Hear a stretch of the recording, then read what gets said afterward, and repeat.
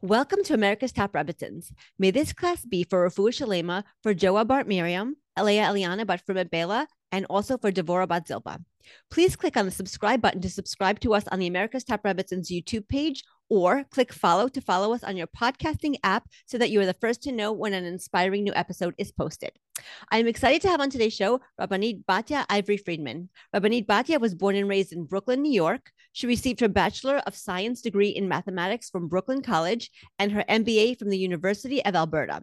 She previously served the Jewish community in Hampstead Garden Suburb Synagogue in London, England, as well as the Jewish community of Edmonton in Alberta, Canada. Thank you so much for being here. Please tell us more about yourself and what you do.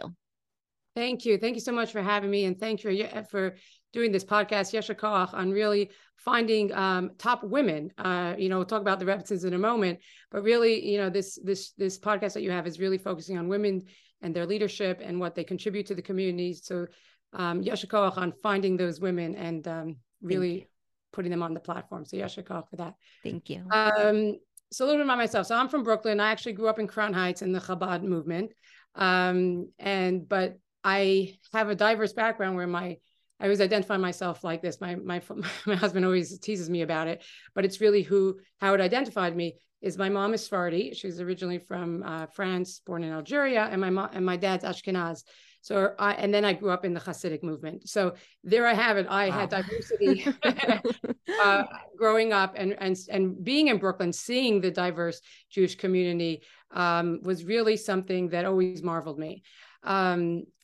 But I did always have a passion for math, so I studied math. I have a finance. I fell into finance. I worked in a financial firm for a while, and when I married my husband, who was a rabbi, so he always knew he wanted to be a rabbi. And growing up in the Chabad community, I said, no, this is not something I want to do. I do not want to be the shlichut, the han shlichus. So I said, yes, but I'll follow you wherever you want to, be, whatever, he gave me 2 years in Brooklyn in my life. And I said, okay, I'll give you 2 years wherever. And so, it was a journey. It was an amazing journey. It ended up being 16 years in Canada, where really grew, 2 years became 16, where we grew really as a couple, as a family, as a community, where I found that, my calling really was to the community.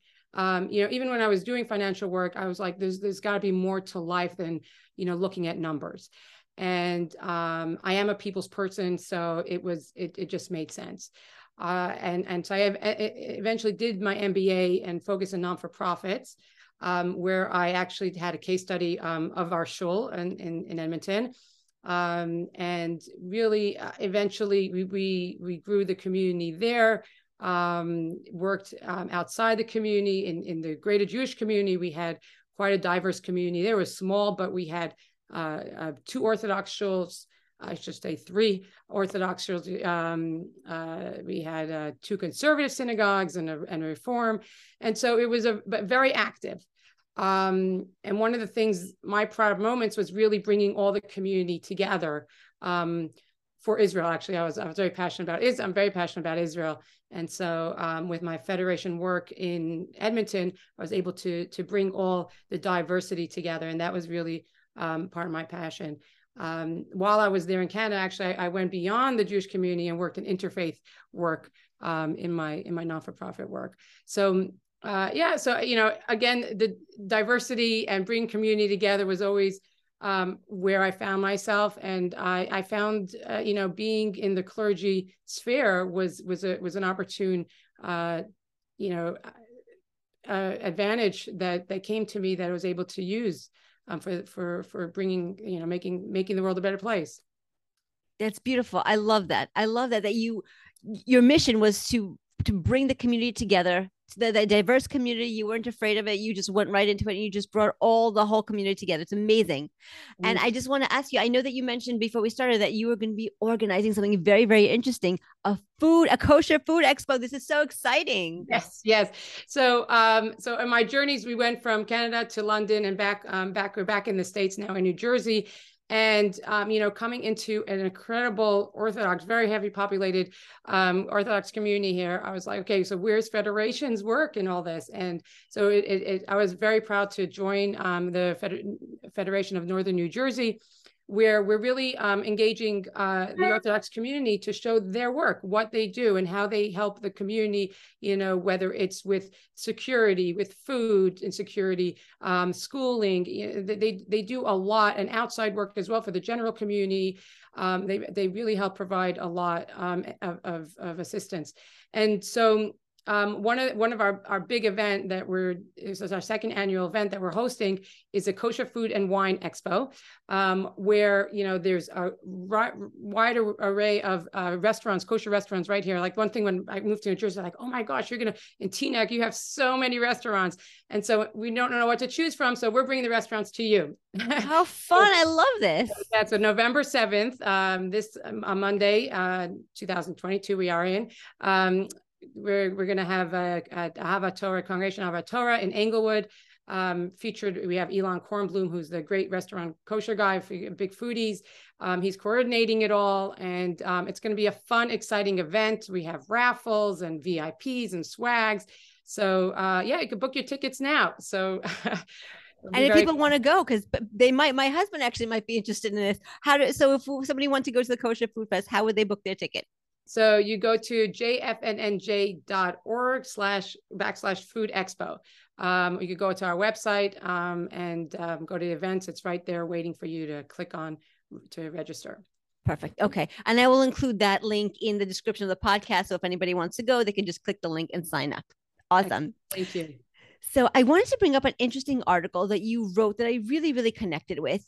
It was in the blogs, The Times of Israel. And in this article, you said that the separation of the sexes, the separation of men and women, is fundamental to traditional Judaism. And you also said that the mechitza is a physical barrier that separates men and women in an Orthodox shul when they pray. And that's a reminder that men and women are completely different beings that have completely different roles to play on this earth. I cannot agree more. It's totally true. Men and women, completely different. You said that we as women must not be afraid to embrace our femininity, and we should use our gender-specific strengths to continue to perfect the world by separating the holy from the mundane and elevating it and sanctifying it. And this concept really resonates with me. So can you please talk to us about how Judaism views the fundamental differences between men and women, and how we as women can use our feminine strengths to uplift the world? Thank you. And thank you for taking the time to read my articles. Really appreciate that. So this, I wrote this a few years ago, really focusing when women, female Orthodox women were coming out in more public forum, and it was a big discussion, big debate. And my argument was that it's not a new place. Women have always existed in the female role, and in a female leadership role. And what we need to recognize is that they don't have to be exactly like the man, because they're different. We know that, right? We know the classic men are from Mars, women are from Venus. There's no doubt about it. How Judaism sees this is that they're in a sense, I speak about in my article, I give examples of the mitzvot that are specifically created, that are focused on women. The three mitzvot that when Sarah, our foremother Sarah passed away and passed on, there were three miracles that occurred in her tent, and then when she died, it all ceased, right? But when Rebecca came in, these three things came back. And what were they? They were the clouds of glory, which represented the Taharat Mishpacha. We had the candles burning from Shabbat to Shabbat, and we had the blessings in the dough. And all these three mitzvot really connect to women, because there's some sort of separation going on in each of these mitzvot.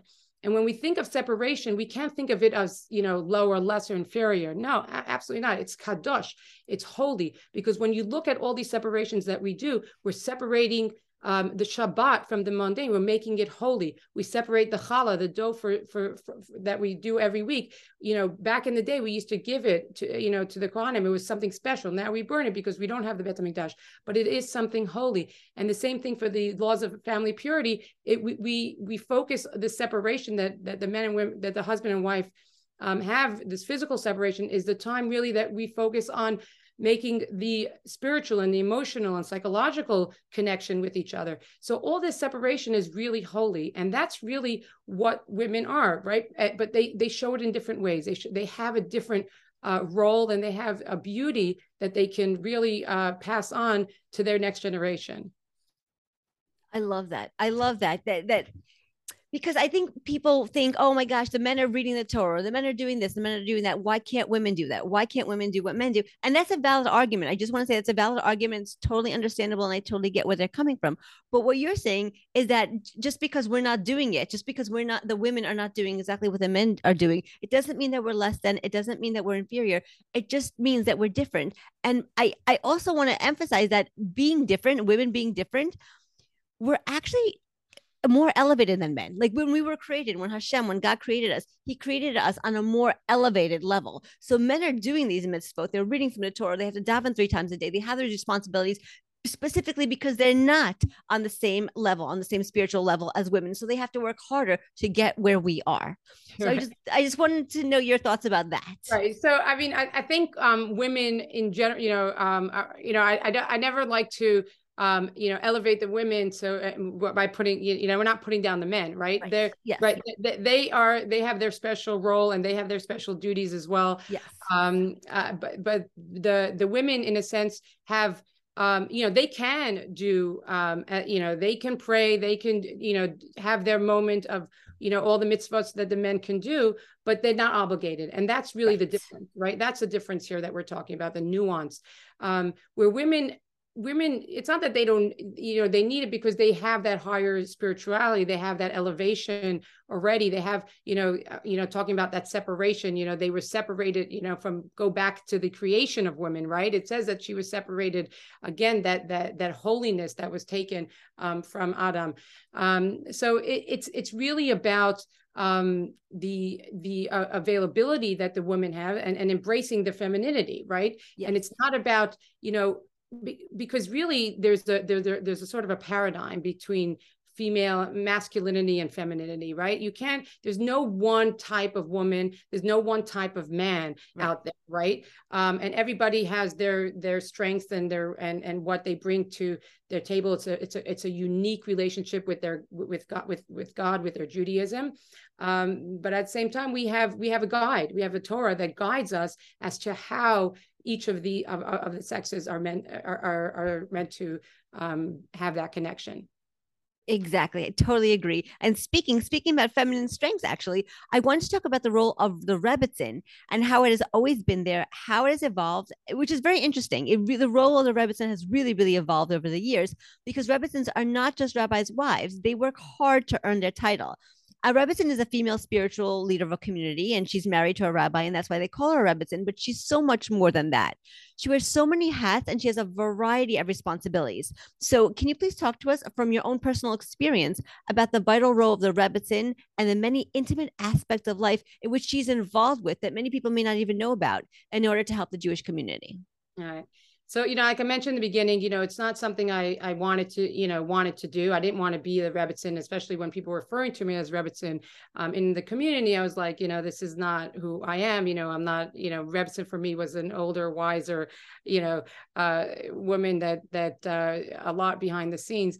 But like you say, it evolved. And I think just like the feminine movement has evolved, the Rebbetzins, the female leadership has evolved as well in Judaism. But it always existed. And that's, that's what I always claim. I come from a long line of Rebbetzins. My grandfather was a son of a rabbi, and he was his father was also a rabbi, and they all had Rebbetzins who were very active. But behind the scenes, we don't hear about them. If you do research, you see that they were actually referred to as rabbanits back then, right? It's not a new term that we always had rabbis' wives. The fact that we even have a word for a rabbi's wife, a title, a Rebbetzin, rabbanit, we don't have really anything like that in another profession, because they do have a role. Whether it was back in the day, it was behind the scenes partnering, discussing with, her, with the rabbi, with her husband, and, figuring things, the best things for the community. But as, the world changed, the women became, more out, and that's with the time, with how things evolved. And so too the women's, the role of the Rebbitzin. There was a more public figure for her. There was a more public space for her, whether it was her speaking and teaching and learning, whatever it may be. Again, there isn't a specific description for a Rebbitzin. Each community has different needs, have different requirements, and each rabbi, it's a partnership, right? So depending on who the rabbi is and what his strengths are, there's that compatibility with his spouse, right? And what that individual chooses to do. It's like I always say, you have to take ownership of it. In the beginning, when I first started out, I saw there were gaps that needed filling in the community, and that's where I was. Whether it was a youth director, whether it was pastoral care, whether it was a hospital chaplain, whether it's cooking meals, I saw that there was something needed, and that's what I filled. And so there isn't a specific definition, and I want to even go beyond actually the title. I know I spoke about the title, but I think this is, and I think that you really show this in your podcast, where you don't only have Rebbitzins. I know it's called the Top Rebbitzins, but it's really about female leadership. And I think that any woman, and even, a man, I would say, I know this is about women, but I'd say anybody who commits themselves to the community, who gives of themselves, whether, pastorally, teaching, being there is really a Rebbitzin, right? That's what they do. They're caring for it. Yes, being married to a rabbi, you have that added advantage. You're given a community right away. And if you're not, you have to work a little harder. And those women are amazing at what they do. I've met so many women that I've really ordained. I'm like, you are a Rebbitzin now, because you look at the amount of work that you're doing for the community, and yasher koach to you. So it's really about what the community needs. It's really about who the individual is, and how to work together to make, contribute to making this world a better place. Right, exactly. That's exactly the point. And I love that everybody's working together to contribute to make the world a better place, and everybody has their own strengths. And what I really want to emphasize is that, just like you said, you don't have to have the title of Rebbitzin. You don't even have to have any title of anything. You don't have to have any degree. You are who you are because that's how you were created. And Hashem, God created you created everybody with that special gift. Everybody has a special gift in something. Some people are great in, like, you're a people person. Some people are great in connecting with people. Some people are great at cooking. Some people are great at visiting the sick people. Some people have like such a kind, caring sensitivity about them that they really can console a person when they're depressed or anxious, and help them to feel better. And when everybody uses the strength that they were given, they rise up to the occasion, and they're really using their gifts to really connect with the community, connect to others, and give for a purpose. So I think it's so beautiful. Absolutely. Yeah, no, for sure. And I think that's what really Judaism's about. It's about having the diversity, getting back to the beginning of my conversation, where, I grew up in a diverse home. And I think, seeing the diverse Jewish nation that we are, coming together and working together is really what I think Hashem wants from us. And it's what each person brings to the table, is the beauty of it all. Right. And it's not just, oh, this is what you have to do. This is what you have to do. No, this is how we do it together, recognizing the different strengths, when a shul specifically, working as a Rebbitzin under a shul, when the shul leadership recognizes the different strengths that each person brings to the table, then you can really grow as a community. When you have everybody exactly the same, doing the same thing, you're not going to grow. It's like, how are we ever going to, become a greater community? Right, exactly. And actually, that's, as you were talking, I'm thinking about, everybody contributes their part, but, we as women, how can we as women step into that role of leadership and really contribute what we have, what we have to give? All right. So I think we have, like, when I was taking my MBA, they called it level 3 leadership. Okay. Right. It was like you back in the day, you had the people who, you had the manager who told you what to do and how to do it. You had followers, and then you had to start, really giving giving the strength and giving them reason to be part of that, of their vision, right?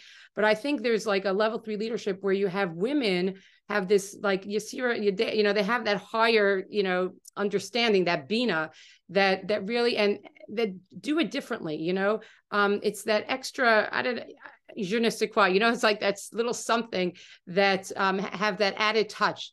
And I think we see that across the board, whether it's in a community, whether it's in a shul setting, whether it's in a federation, community setting. I mean, you see a lot of women behind the scenes, even not in behind, but even in front, especially nowadays. You see them really contributing so much it's in the professional world. Their voices are being heard, and you can see that they're adding so much more. I mean, they're 50% of the population. How could they not be listened to, right? So it's so important. I mean, when we were discussing, at one point in Edmonton, we were raising the mechitza. Our mechitza was like at the minimum requirement, and I said, we need to involve the women in this conversation. We can't just decide like how we're going to design this new mechitza. And so absolutely, especially they're part of this building, we need to engage with them. And so absolutely there's a voice, that their voices are definitely something that needs to be heard and are heard, and are being part of the future's planning, and contributing to again the greater community. Right. And I love that. I love that you want to incorporate the women's voices and you want to get everybody's, thoughts and opinions and ideas. I think that's so important. And I'm just trying to think, because there's some women who are like a kind of like shy away in the background, and they don't feel empowered to share their thoughts and their feelings and their opinions, even though they have them. They have some really amazing ideas. They have what to give, but they just they just are not able to express it. So what advice would you give to that woman who has so much to give, so much to say, and just is holding back? Right. So you have women, I just want to say that you have women who don't want to, right? You have women who are given the platform, who are given the opportunity to speak, and it's just not what they want. When we were teaching bat mitzvah girls, we were giving them the opportunity. Each bat mitzvah girl is so unique, right? Yes. Not everybody is ready to go ahead and give that Dvar Torah in front of the community, and that's okay. Right. They'd rather have a small pride. And there's no one way to be a woman. There's no one way to do Judaism, right? That's the beauty of it. You could really call it your own. And so, but when you talk about somebody who does have that, inner, you see that the desire, they want to, then give them that opportunity. You're doing it, making this a platform for them to be able to voice what they want. I mean, nowadays it's so easy, right? They have the blogs, you have everybody's just saying what they want. So, and you see a lot of women out there doing it, and it's not a new phenomenon, and they, thank God we live in a world. It's interesting how life happens, right? I mean, the woman's role evolved, and technology allowed for them to be able to have a platform themselves. So I think it's wonderful. I mean, before, you see a lot of these magazines are all run by women. You see the editors, the publishers, you check. I mean, I always see it. I'm always amazed by it. They're all women behind those publications. It's just unbelievable. And then you see, like yourself, podcasts, that are being run by women. So they definitely have an opportunity to do that. I love that. You're right. There's so much more opportunity now, I feel like, and maybe it's even more accepted now for women to be in a public role than it was a few decades ago, Right. And I guess because of society, right? Because even the secular society, women were behind the scenes, right? It wasn't a Jewish thing that only women were behind the scenes, because that's how society was, right? Yes. It wasn't. And so as society changed, as the norms became more, acceptable, then the women also became in their own way that, we change with the times, we live with the times, right? Coming from the Chabad background, that was always the Rebbe's thing, that you have to live with the times. And I think he was talking about, the Parsha aspect of it, but, the weekly portion of the Torah that we were meant to learn with as well. But this is also something that we do every day, that we live with the times, recognizing, but at the same time, we have a guide, we have our Torah, that guides us to live with the times. It's not just, oh, this is what the secular world is doing, so we're just going to follow suit. No, that's not what I'm saying. I'm saying is that yes, this is how the secular world is going, and here, look at the social media. No, we don't just ban it. We say, okay, how are we going to use it? How is our Torah going to guide us? Are we bringing positivity to the world? Are we bringing Jews closer to Hashem? How are we making this world a better place with the change of times? Wow. I really love that perspective, because you're right. Some people could say social media, let's just throw it all in the garbage, throw away the baby with the bathwater. But here you're saying, which is so true, is that you can take whatever it is and elevate it. Like we were talking about earlier in the conversation, how women can really elevate and sanctify the mundane. And using social media to bring Torah. There's so many interesting platforms. Like even on Facebook, there are Torah specific groups on Facebook. There's Torah Anytime. There's Torah Cafe if people want to listen to shiurim. Even on regular YouTube, you can Google Rebbitzins and you can listen to a whole bunch of different shiurim. It's really, really interesting how you can take something that could be used for the bad, that has potential to be used for the bad, but you can take it and elevate it and use it for the good. I think that's like what we're really, really talking about, how each person has that potential to take who they are, to take the gifts that they were given and elevate those to be used for the good. I love it. Yeah, absolutely. And we have a guide. It's not like we're just, going, without anything. Again, I can't stress enough that we have Torah, we have scholarship that can show us how and what to use at the right time. Yes. Yes. And so speaking of guidance, I have a very interesting question for you. So mothers, just like Rebbitzins, must teach our children that while we need to interact with people in the world around us, we always need to remember that we are Jews and we are holy and we are separate. And so women are entrusted with the task of passing on our Jewish traditions from generation to generation. And I know that your mother instilled a love of Hashem, of God, of Judaism in you and your siblings. And so many women are trying to do exactly that with our children today. But with technology and modesty and assimilation in a rapidly changing world, this task could be quite difficult. So can you please share with us, like that tradition, that Torah that we were talking about, some ways that your mother instilled a love of Judaism in you and made you proud to be Jewish, so that we can hopefully partake in her wisdom and apply that to our own families? Yeah, thank you. So yeah, absolutely. Again, the diversity that I grew up in. So my mom being Sephardi, my dad Ashkenaz, very different Judaism. Yes. And more diverse is that my mom didn't come from a learned, background, right? Where my dad was the one who was praying, doing his thing. And you would think, oh, that's what Judaism is all about. But while I appreciate everything, all the prayers my dad did and all the laws that he kept by and the halachot and that he still makes us crazy for, my mom is the one that really instilled the love of Judaism, because she always had God in her life. Wherever she went, it was like, it's just as simple as, God's going to help me find a parking spot. I know how, and he always does. And he always does. And she's also about chesed. She was constantly doing a mitzvah, always, she's a yes woman. Anybody who asks her anything, she could never say no. You needed any help, you needed a driver, you needed anything, she was always there. And so, and she knew, because that's what Judaism is. That's what God is. And so, her love for God and her love for Torah, even though she might not have prayed every day, even though she might not even know Hebrew, still today, but she knew that was important to her. And that's what she instilled in us, knowing that, God is always here. And I think that's really, I feel very blessed to have been raised in a Sephardi and Ashkenazi home, because I was able to get both the beauty of both of the cultures together, it's not, one is not better than the other. I'm not going to say that, everybody, again, I think that the diversity that we have is what Judaism, I can't stress this enough. What each brings to the table is something magnificent.